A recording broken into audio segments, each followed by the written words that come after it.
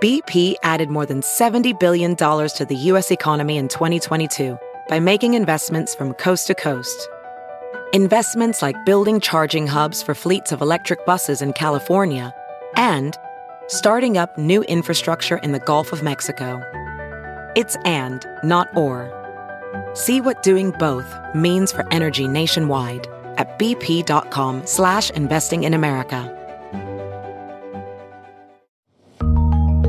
Democrats in Milwaukee. The progress we've made is notable. And Republicans in Madison. I think it's a big win for everyone. Finally talking compromise. In fact, it is unprecedented in modern history. Thanks to a $7 billion surplus in the state budget. Your local government will get more to invest in police, fire, EMS, roads. A proposed boost in shared revenue comes with plenty of strings attached. Anything that's proposed for the city of Milwaukee will be like holding a loaded gun to our head. This week on Open Record, why public policy experts say the city of Milwaukee may not have a choice.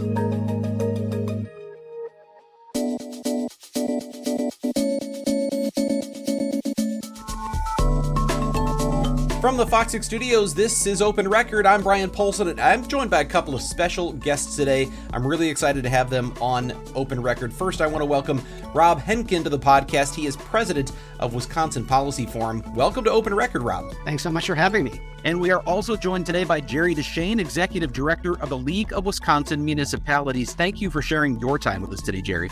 Oh, you're welcome, Brian. It's a pleasure to be here. We are recording this episode on Thursday, May 4th.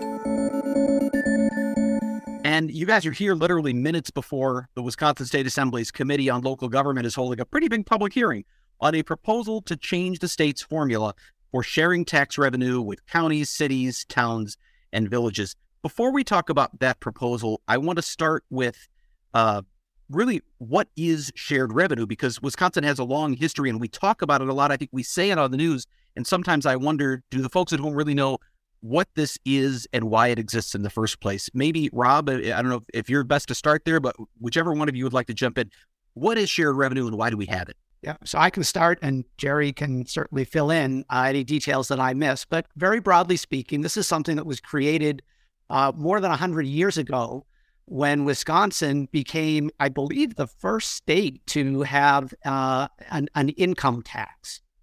And so one of the real important features of the state's creation of the income tax way back then was that the state government said, we are going to vest this authority in ourselves. And in doing so, we are going to prohibit local units of government from using the income tax as a tool to fund their services. And we're going to agree that a substantial portion of the income tax revenues that we collect, we will redistribute those back to local units of governments, both municipalities and counties. And so that's where the notion of sharing comes into play. State collects the revenue from the income tax and shares some portion of that with local units of government. And for many, many years, that whole paradigm worked relatively well. And there was a very important component there where as state income tax collections grew, the shares that went back to local governments also grew. And I would add that that principle, that paradigm also existed when the state enacted its sales tax and similarly said, we're going to vest that authority in ourselves, restrict municipalities and counties from using the sales tax. The one exception is in the early 90s, they did agree to allow counties to levy up to a half-cent sales tax. So that's where the sharing comes into play. And the problem that has been growing now, however, over more than 2 decades, is that in the mid-1990s, this principle of sharing went away. And instead of seeing that redistribution grow as the state's collections grew, it became subject to budgetary appropriations, which were essentially frozen in large measure because other higher priorities emerged for state government. So, Jerry, how did he do? Fill in any gaps if there are any. That's the great thing about having someone as intelligent and well-studied as Rob with something like this. I can just sit here and say, yeah, what he said. A couple of other just highlights. Rob is absolutely right on all the details. And what it really highlights is the paying for cops, paying for firefighters, paying to have your snow plowed has never been a local government on your own kind of deal. It's a partnership. It's been intended that way since 1911 when they did the income tax deal. The founders of Wisconsin, the legislature of Wisconsin, and even the people of Wisconsin, because the income tax went to a statewide referendum, said, no, state, local, share. Where we fell off the tracks 20, 30 years ago was we started focusing on school aids. We started focusing on prisons, the UW system, and frankly, Medicaid. These are really big, really important needs that they look to the state for. And we just kind of forgot about police, fire, snow plowing. I mean, all of these other meat and potatoes things that you rely on every day, Brian, to get to work and, to keep your people safe. We just forgot about that as a priority. And the reason we're doing cartwheels today is the governor, the Senate, and the Assembly have all agreed, yeah, this is a priority, and yeah, this is something we have to address. Well, when it comes to sharing revenue with local governments, obviously the biggest local government in Wisconsin is the city of Milwaukee. They get the biggest share of that shared revenue. And I wonder how much this, especially in recent years, has played into some of the tensions as you've got a legislature that has been dominated by Republicans, and you have a city of Milwaukee that's run by elected officials who are Democrats. Has that played into some of the tension over playing nice, over sharing this revenue?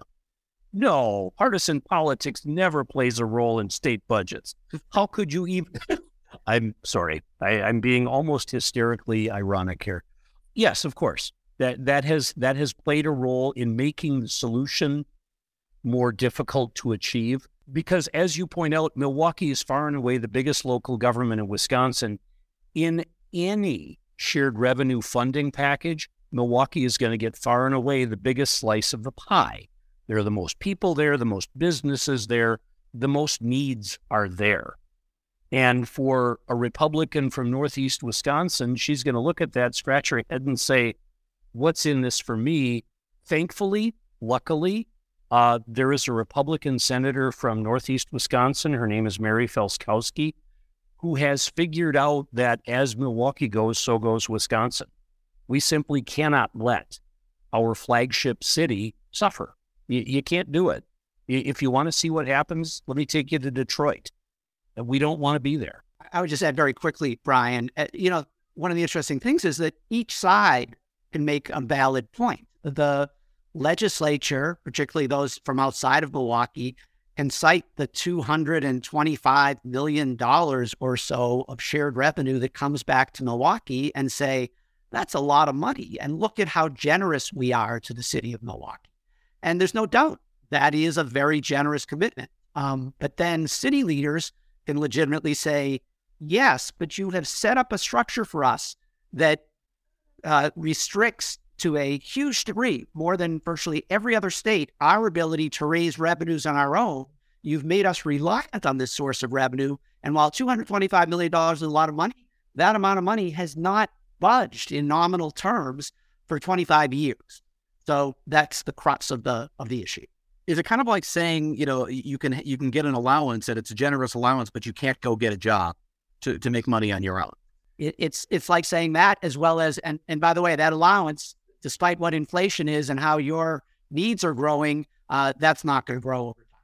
So we're talking, and Jerry, you said something about, doing cartwheels. Obviously, there's been progress. There's something happening right now. And I want to get to why, because the state of Wisconsin is swimming in money right now, a surplus projected of $7 billion.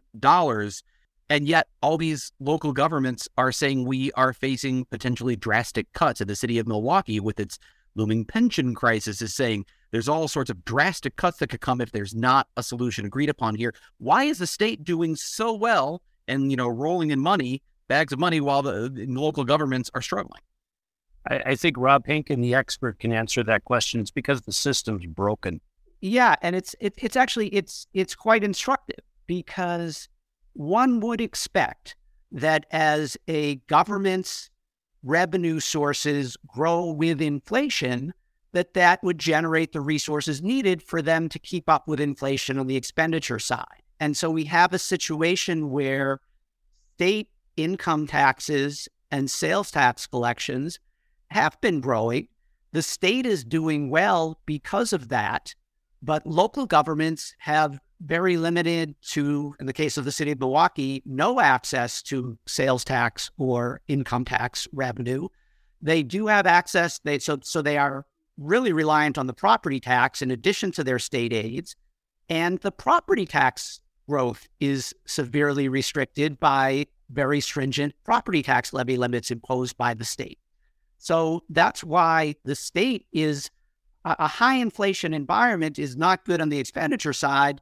But if you're collecting income and sales taxes, you're going to be generating more revenue. That plus what the federal government did in the wake of the pandemic really allowed state government to reap some very substantial financial benefits. Local governments did as well, but those benefits for the local governments were much more one-time in nature. And that's another part of the dynamic here is that federal pandemic relief aid runs out after 2024. And Brian, I'd like to make an important point here that we're having these conversations, and the legislature and the governor are working with local government for another really important reason. This is not just Milwaukee. I was in a little village called Rui that's in the middle of Iowa County a couple of weeks ago. Rui has an annual budget of a ballpark $240,000. They own exactly one snowplow. It's 37 years old. And they own one municipal truck. It too is 37 years old. But they know the battery's good because all of the lights on the dashboard keep flashing. They have, on a $240,000 budget, they were just handed a $160,000 repair bill for their water tower and municipal water system. They don't have the money to pay that. There's a city up north that I will not name that if there's a 911 call for an ambulance outside the city, they can't roll their fire trucks because they don't have enough firefighters to man the truck at a minimal level.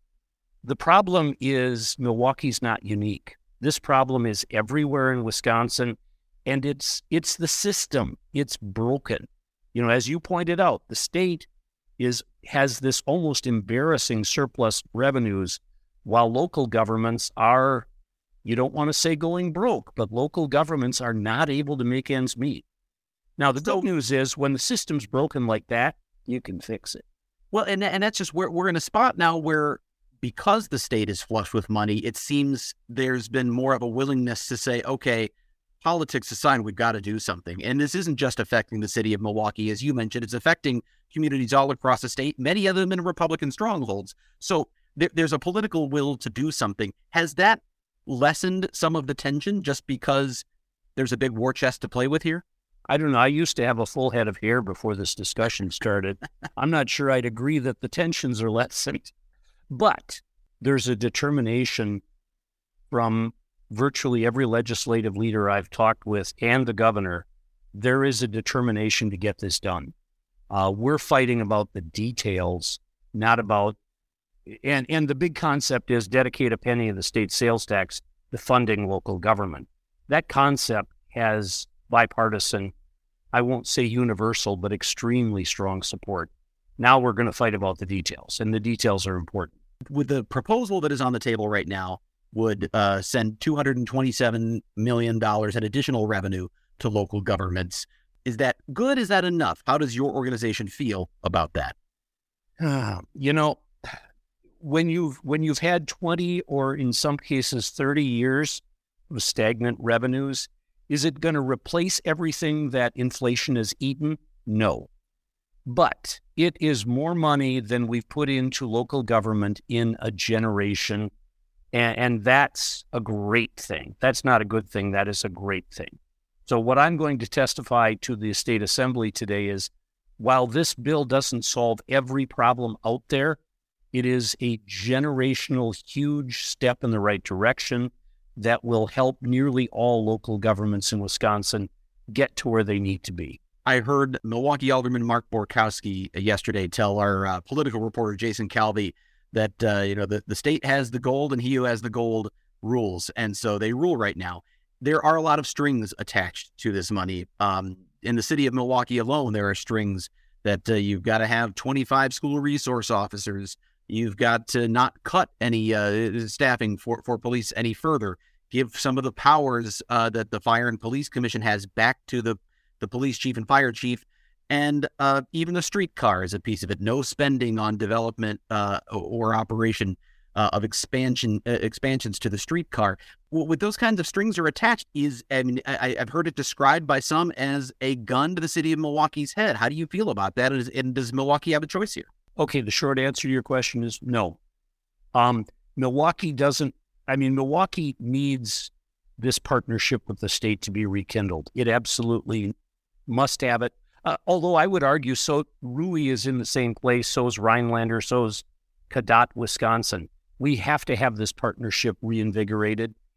The Wisconsin legislature is going to rightfully say, hey, look, if we're going to put in a once-in-a-generation size financial commitment to local governments, we've got a right to ask some hard questions.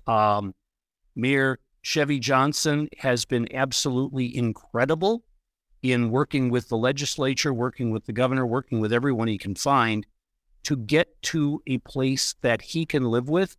I believe the mayor thinks they can live with this package by and large, and I'm not going to second guess the mayor on that one. Yes, there are strings attached, but the resources are critical. Rob, I see you're back, and I don't know if this is a good question for you. I know Jerry just handled it, but we're talking about the strings attached to this money, and I wonder, in terms of this kind of structure of finance, are strings attached to shared revenue? Have they been part of this throughout the history of shared revenue, or is some of this relatively new? I think the specific strings for the shared revenue are new.